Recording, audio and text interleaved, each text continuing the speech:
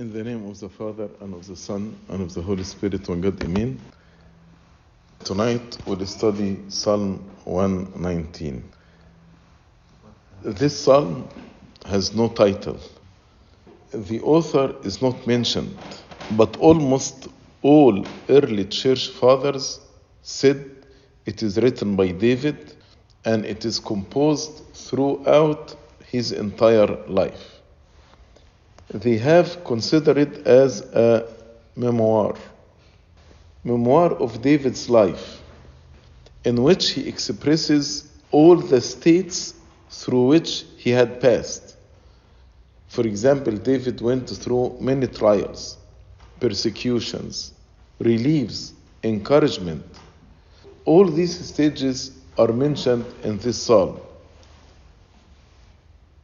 It seems to be a collection of contemplation on the Word of God. So it is a contemplation on the Word of God and its precepts, its usefulness, its distinction, and its value in our life.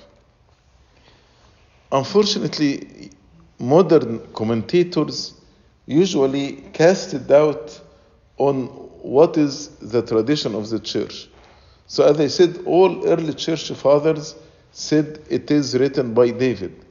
But modern commentator said it is after the exile, Babylonian exile. And it's written during the days of Nehemiah or Azra. Although some commentators assign this psalm to the times of Babylon captivity, but there are so many things in this psalm descriptive of David's estate and his experience and his affairs. That's why we believe it is written by David. This is another alphabetical or acrostic psalm. What do I mean by alphabetical or acrostic psalm? As you know, in the Hebrew alphabet, we have 22 letters. And this psalm contains 22 parts. And each part is composed of 8 verses. So this psalm is 22 sections, and every section is composed of 8 verses. Each of the 22 sections is given a letter of the Hebrew alphabet, from the Alpha to the Tav. Each line in that section begins with that letter. For example, first section is Alpha. The 8 verses, each verse is started by Alpha. Second section, for example, is started by B, according to the Hebrew alphabet. So the 8 verses, each verse start with letter B, and so on. The equivalent alphabet in the New Testament, which is written in Greek, would be the Alpha and Omega. But the closest parallel to this pattern in the scripture, we found it in Lamentation chapter 3, which we read it on Good Friday. Lamentation chapter 3, in the original text, it's 22 sections. So it is like the 22 section of this psalm. And there are other passages in the Hebrew scriptures use an acrostic pattern. Acrostic means first verse Alpha, second verse, second letter Hebrew, third verse, third letter Hebrew, and so on. The close personal relationship of David to God is one of the most remarkable features of this psalm. When we study this psalm, we see how David is so connected with God. In every verse, except maybe 1 or 2 after the first 3 verses, we will find the word God or Lord. So God is addressed in every single verse, except maybe 1 or 2 verses after the first 3 introductory verses. Another observation, in all except 14 verse, in all the verses except 14 verse, The psalmist addresses God in the first person. You, God. So he's talking to him. It is the longest psalm because 22 multiplied by 8 verses, I told you 26, so it is 176 verse. So it is the longest psalm and the longest chapter in the scripture. Therefore, this psalm has been of great historical interest, and there have been many lengthy works written on it. And since this psalm is glorifying God and His Word, it refers to the scripture over and over again. Almost in every single verse, there is a reference to the scripture. So it is an extraordinary psalm of how often it refers to God's written revelation, His Word, the scripture. As I told you, it is referred to the scripture in almost every verse. A group of Jewish scholars between the 6th and 10th century AD, called the Masoretes, said that the word of God is mentioned in every verse except one verse, verse 122. Except this verse, each single verse has a reference to the scripture. Other people analyze it differently, with disagreement about verses 84, 90, 121, and 122, whether these verses refer to the scripture or not. But we can say that the scripture is mentioned in at least 171 verses out of the 176 verses. And a prominent theme in this psalm is the profound truth that the word of God is all sufficient to all our needs and all our conditions. Because the scripture is a reflection of God's nature. The scripture tells us who God is. And from the scripture, we learn that we can trust His character. And we can trust His plan and His purpose for mankind. Even when those plans include affliction and persecution, our affliction and our persecution. As Psalm 1 verse 2 said, "Blessed are those who recite the word of God day and night." Yes, blessed indeed are we, if our delight is in the law of the Lord, and on His law we meditate day and night. Some commentators considered Psalm 119 as extension of Psalm 19, especially verses from 7 to 9. Why? Because these verses speak about the word of God.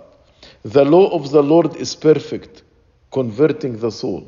The testimony of the Lord is sure, making wise the simple.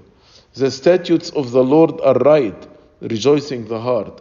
The commandment of the Lord is pure, enlightening the eyes. The fear of the Lord is clean, enduring forever. The judgment of the Lord are true and righteous altogether. So the psalmist uses throughout Psalm 119 several synonyms to describe the word of God, counted by some at 8 synonyms or 10 synonyms.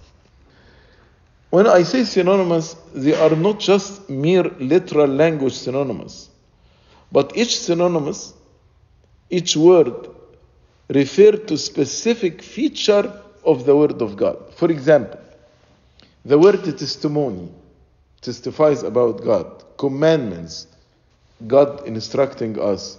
Precepts, word, law, way, truth, judgment, righteousness, statutes. These are different synonyms, but each one refers to a feature in the scripture. And the repetition of the name of God occurring exactly 22 times definitely it was his intention to repeat the word of God more than one time. This psalm touches on the privileges and blessedness of those who observe the law of the Lord. And reading this psalm reveals to us David's concept of the word of God, how David valued the word of God, which has been the center of his thoughts, interest, love, and meditation day and night.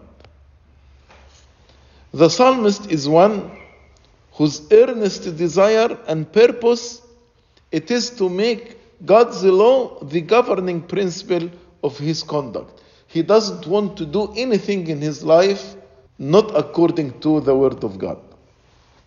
His goal is to surrender all self-willed thoughts and to submit his whole life to the supremely perfect will of God. He wants to surrender completely to the will of God with unquestioning faith in God's providence and his unfailing love.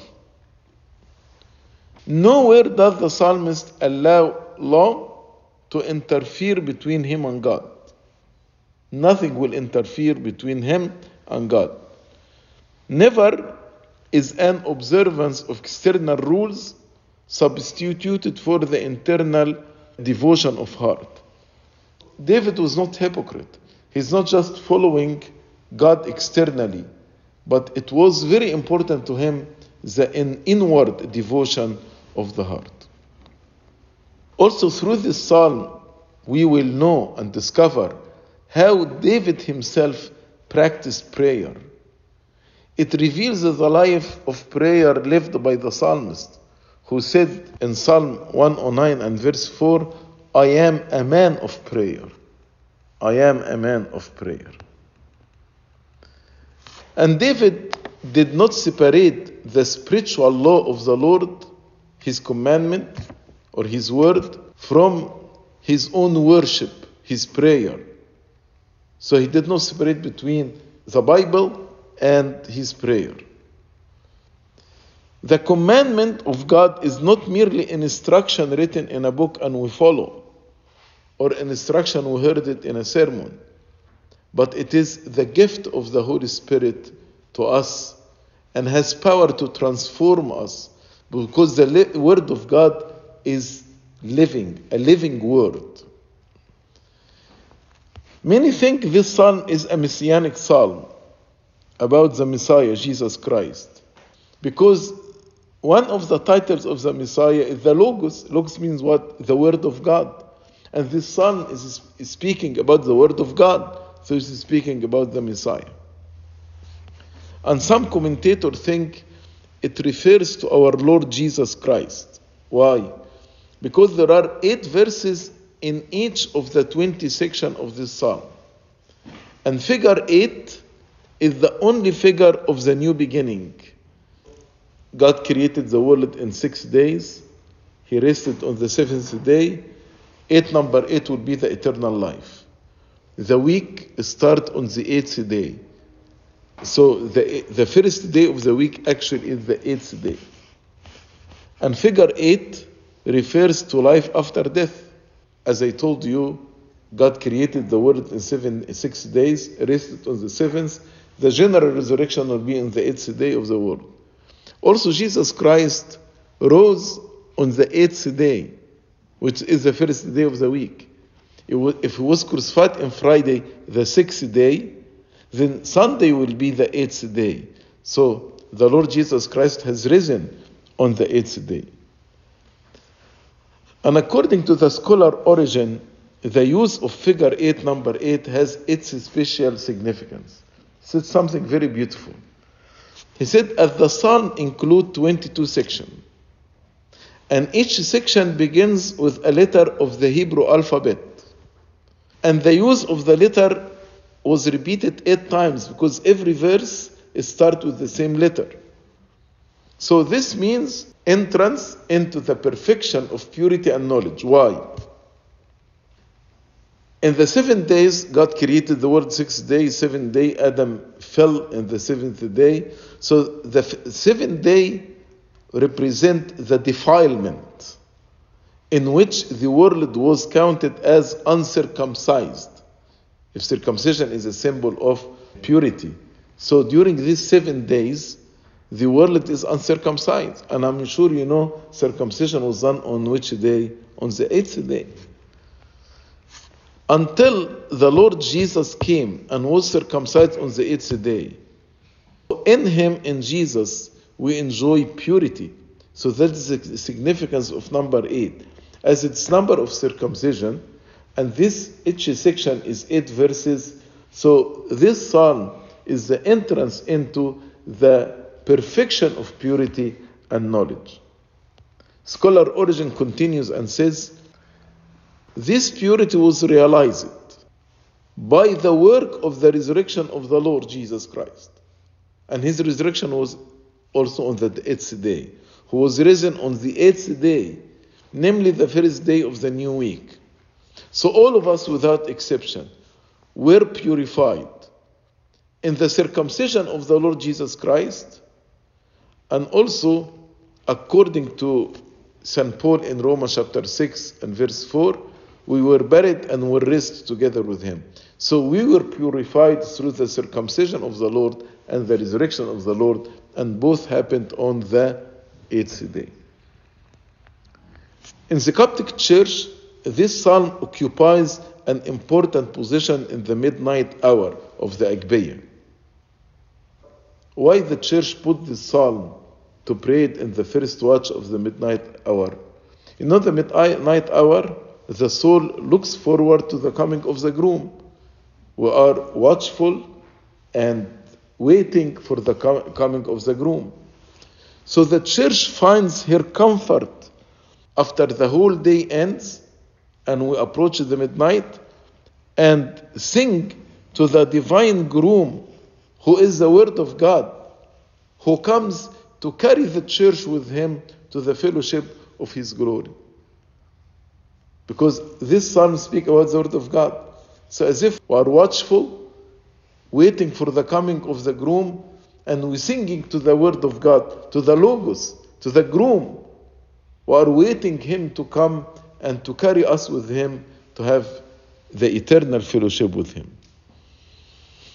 And according to St. Augustine, although this psalm is so deep that St. Augustine says, I cannot fathom its depth, yet it needs no interpretation, but only to be read and listened to.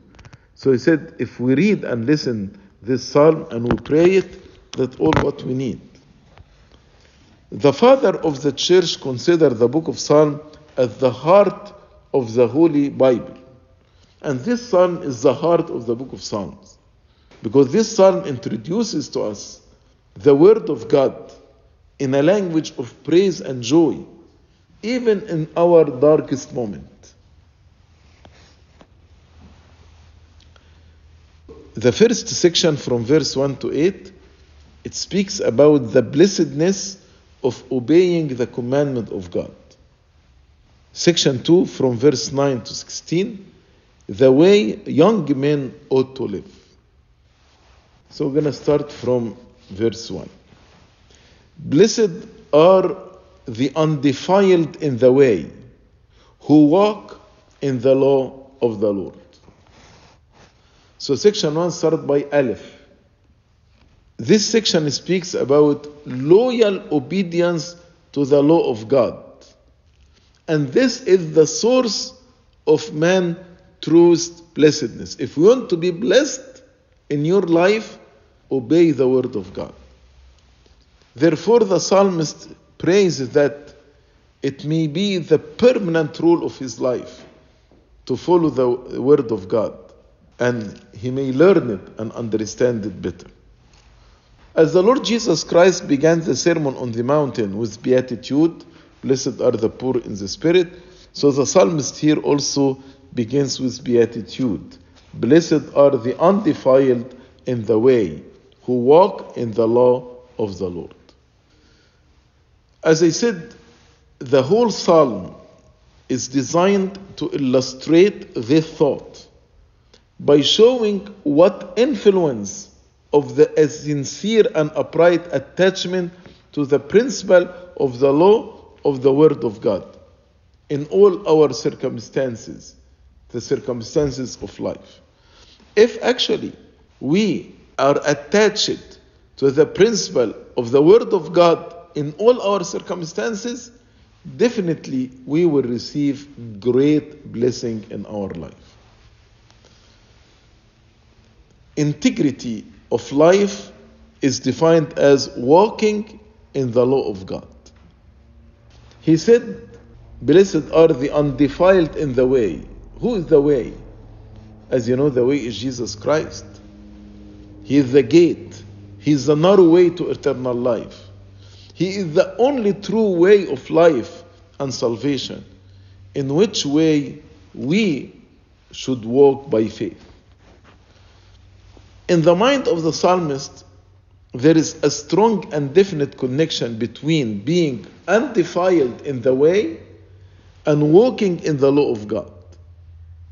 Because he said, blessed are the undefiled in the way who walk in the law of the Lord. What did he mean? To walk in the law of the Lord is in fact to be undefiled in the way. As St. Augustine says, I know what you wish. You are seeking bliss. If then you want to be blessed, be undefiled. How?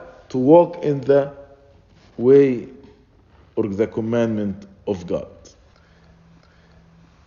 No one in the Old or the New Covenant was without sin.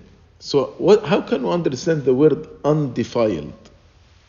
So no one actually except the Lord Jesus Christ, the Lamb without blemish and without spot.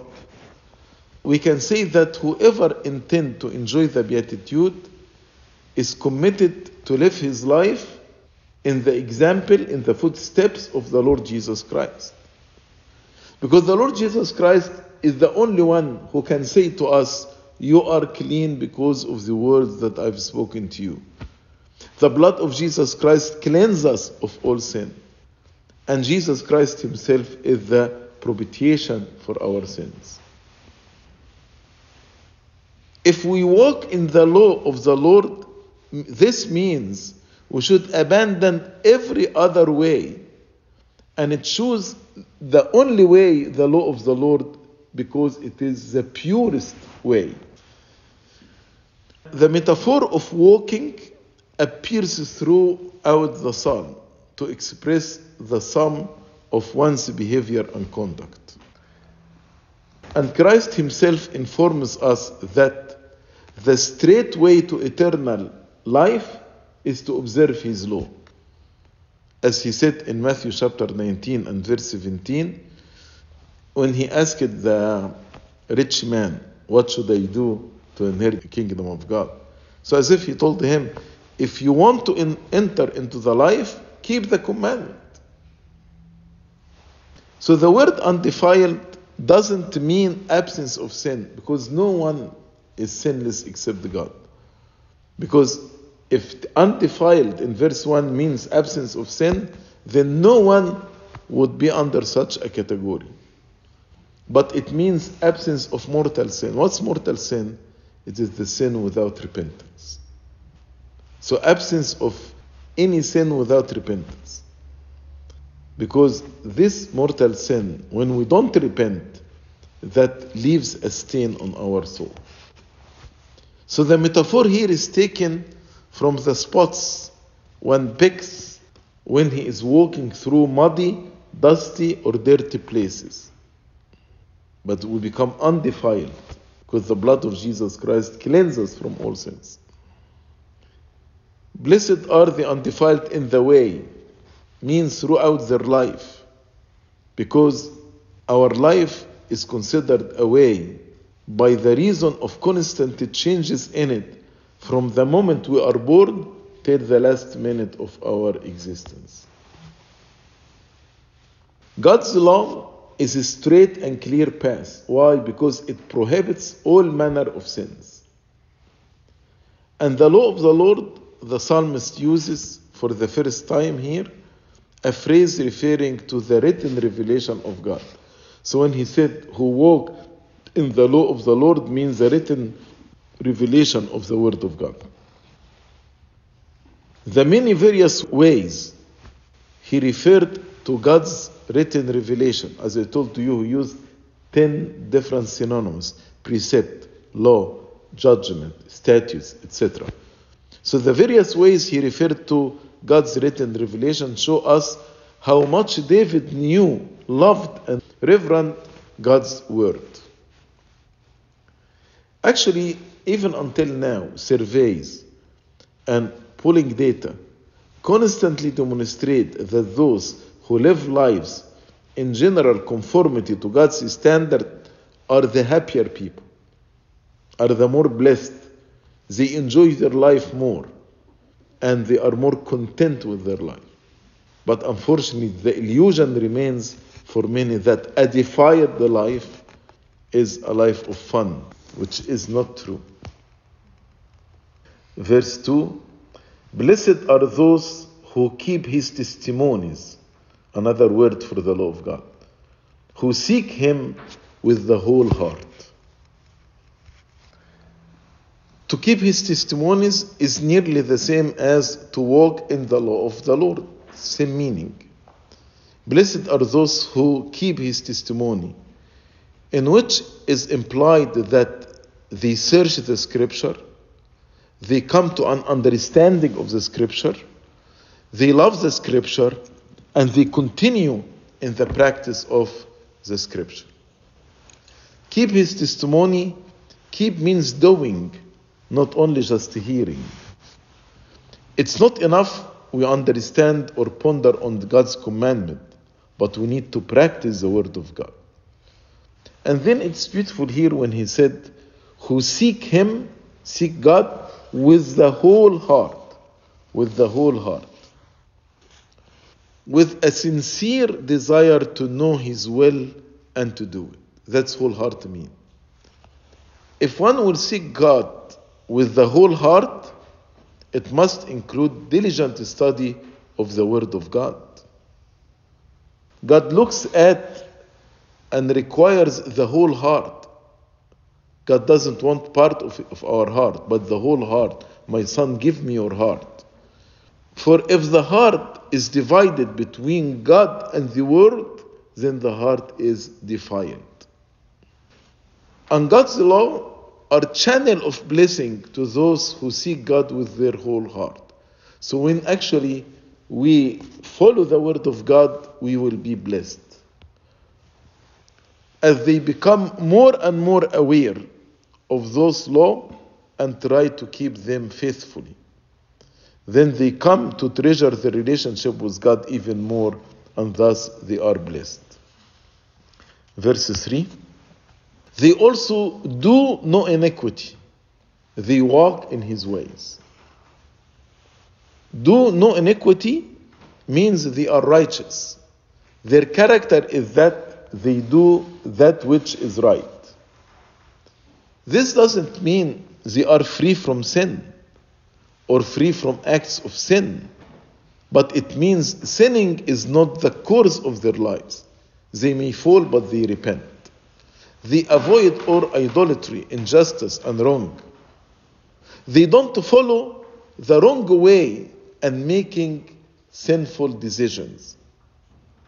So the person is blessed who avoid these behavior, who instead follow God's way.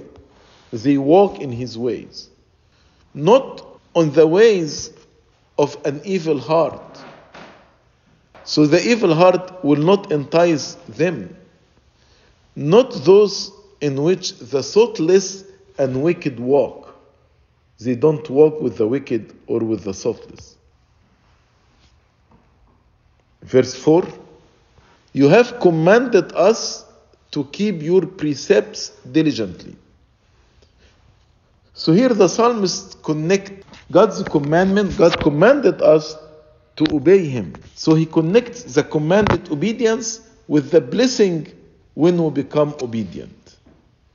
He shows that the reason why God commanded us to keep his word and his precepts diligently, not only because keeping the commandment is glorifying and honoring God, but because it is path to blessing for us. God gave us commandment because He wants to bless us.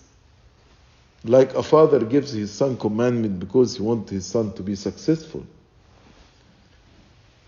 When David said, "You have commanded us," you can see here the psalm begins to address God in prayer. And verse 1 and 2 and 3 was speaking about the word of God. But now from verse 4, he starts to direct his prayer to God, and he addressing God. You have commanded us in prayer. And this position he will hold through most of the psalm. The psalm is a prayer to God. This shows that David was not only a student of the scripture, but a man of prayer. You commanded us. So the word of God is not just a human wisdom. It is not a book of morality. It is not only because it will be for our interest, but why we obey? Because God asked us to listen to Him. Some people, when they ask, why I should do this, why I pay tithe, why I should confess to Abuna, why I should not divorce, why? The simplest answer, because God commanded us. That's the simplest answer. So the commandments of God are not the precepts of men, but the commands of God, who had a right to command as creator, as preserver, as redeemer, as a king. God has the right to command us. Verse 5, after he said that God commanded us to keep his precepts, so now he is praying, "Oh, that my ways were directed to keep your statutes." So this is not only a virtuous wish. It's not just expressing his desire or a wish, but it is a prayer that God may enable him to obey the word of God. You cannot obey the word of God without the grace of God. If God is not working in me, I am lacking the ability to keep the commandment of God. I need His work in me to be able to keep the commandment of God. So here we can see in verse 5, the psalmist, sensible of his own inability, as every good man is. We know we are unable to keep the commandment of God. That's why we pray for grace, for direction, for assistance. The psalmist gets personal. This isn't a theological paper on the word of God, on the scripture, but it is an interaction with the living God regarding his primary way of showing himself to us, how God revealed himself to us through the scripture. It is not enough for us to be called to take the way and to have it, but we should cry out to God to keep us on it and to let our ways be upright. So verse 5 is an important prayer for each person. Oh, that my ways were directed to keep your statutes. His statutes ought to be the aim of our life, the purpose of the soul, and the ruling wish of the man. Then in verse 6 he said, if I am keeping your word, what will happen? Then I would not be ashamed when I look into your commandments. The commandment of God is a mirror. It tells me my weakness and my strengths. When I keep the commandment of God and I look at the word of God, I will not be ashamed. So the divine law is as a mirror, which shows man his defects. The faithful, in looking in it, have no cause to be ashamed because they are keeping the law of God. Then I would not be ashamed, either before God or before man, because shame follows transgression. The psalmist asked God to direct him to keep his statutes, so he would not have a reason to be ashamed. He would not be disappointed. That means not to be ashamed. all his hopes would be fulfilled. He would have full evidence of the mercies of God because he is not ashamed, and he would feel assured of ultimately obtaining eternal life. God is holy, and he wants his people to be holy like him. God gave us commandment as a way to enable us to grow toward holiness. So the commandment that God gave us, it is his way to help us to grow into holiness. Those who have a sincere respect to all God's commandment will not be ashamed. Not only they will be kept from doing that which will turn to their shame, the commandment, the word of God will protect me from doing shameful sins. But also, when we keep the commandment of God, we will have confidence toward God and boldness of access to the throne of grace. As St. John wrote in his first letter, chapter 3 and verse 21, Beloved, if our heart does not condemn us, we have confidence toward God. If we are not ashamed, we have confidence toward God. Then, verse 7, he switched to praising God. I will praise you with uprightness of heart when I learn your righteous judgment.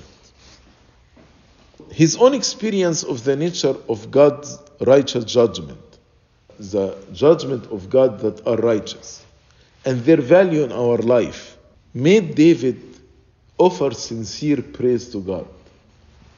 The more we know of God, the more our heart will be ready and willing to magnify and praise his holy name. So the psalmist found it not only important to praise God, but to do it with uprightness of heart. Many times we praise God with our mouth, but he said here, I will praise you with uprightness of heart when I learn your righteous judgment. He did not want to offer God the image of praise from outside, or a moment of praise, while the rest of his life was not upright. Because God's judgment are all righteous, and therefore it is appropriate and necessary to learn from his righteous judgment. So it is an easy thing to praise God in word and tongue. We say we praise you, glorify you, word and tongue. But only those who have learned to praise God with uprightness of heart are well knowledgeable in this mystery of praising God. They are inward and deep with God in praising him, not just externally, but inwardly. And they sincerely aim at his glory in the course of their prayers. So they want to glorify God when they pray, as well as in living a godly life. So they praise God and glorify him, not only in prayer, but every day in their conduct by living a godly life and practicing his command. And God accepts only the praises of the upright. Last verse in section 1. I will keep your statutes. Oh, do not forsake me utterly. David talks with confidence, saying, I will keep your statutes. So turning from prayer and supplication, then to joy and praise for the sake of the riches of God's grace and his work in him. This is the psalmist's will and wish, and it expresses his firm purpose. What's his wish? I will keep your statutes. But we sense here a note of desperation in the psalmist. Lest the confidence would turn into a self-pride or human boasting. When I say I will keep your statutes, it can be human pride. Like Peter when he said to the Lord, even if I have to die with you, I will not deny you. That's why after the psalmist said, I will keep your statutes, said, do not forsake me utterly. I will keep your statutes, oh, do not forsake me utterly. As if he is saying, he knows and loves God's word. Yet, he is also very conscious of his inability to live the word of God unless God is working in his life. It is as though he trustingly say, I will keep your statutes, for I enjoy your free grace. Therefore, in order to be able to keep your statutes, please don't forsake me until the end of my strife. Because if God did forsake him, he would be lost. So the psalmist was so sensible of the necessity of divine presence and grace to assist him in the observance of God's statutes. Without your grace, I cannot observe your law. The heart that sings, do not forsake me utterly, is a heart that longs to be close to God. That's why he said, do not forsake me utterly. The psalm reveals the fact that a man who obeys the will of God, as revealed in the scripture, comes to a personal fellowship with him. That's why he said, do not forsake me utterly.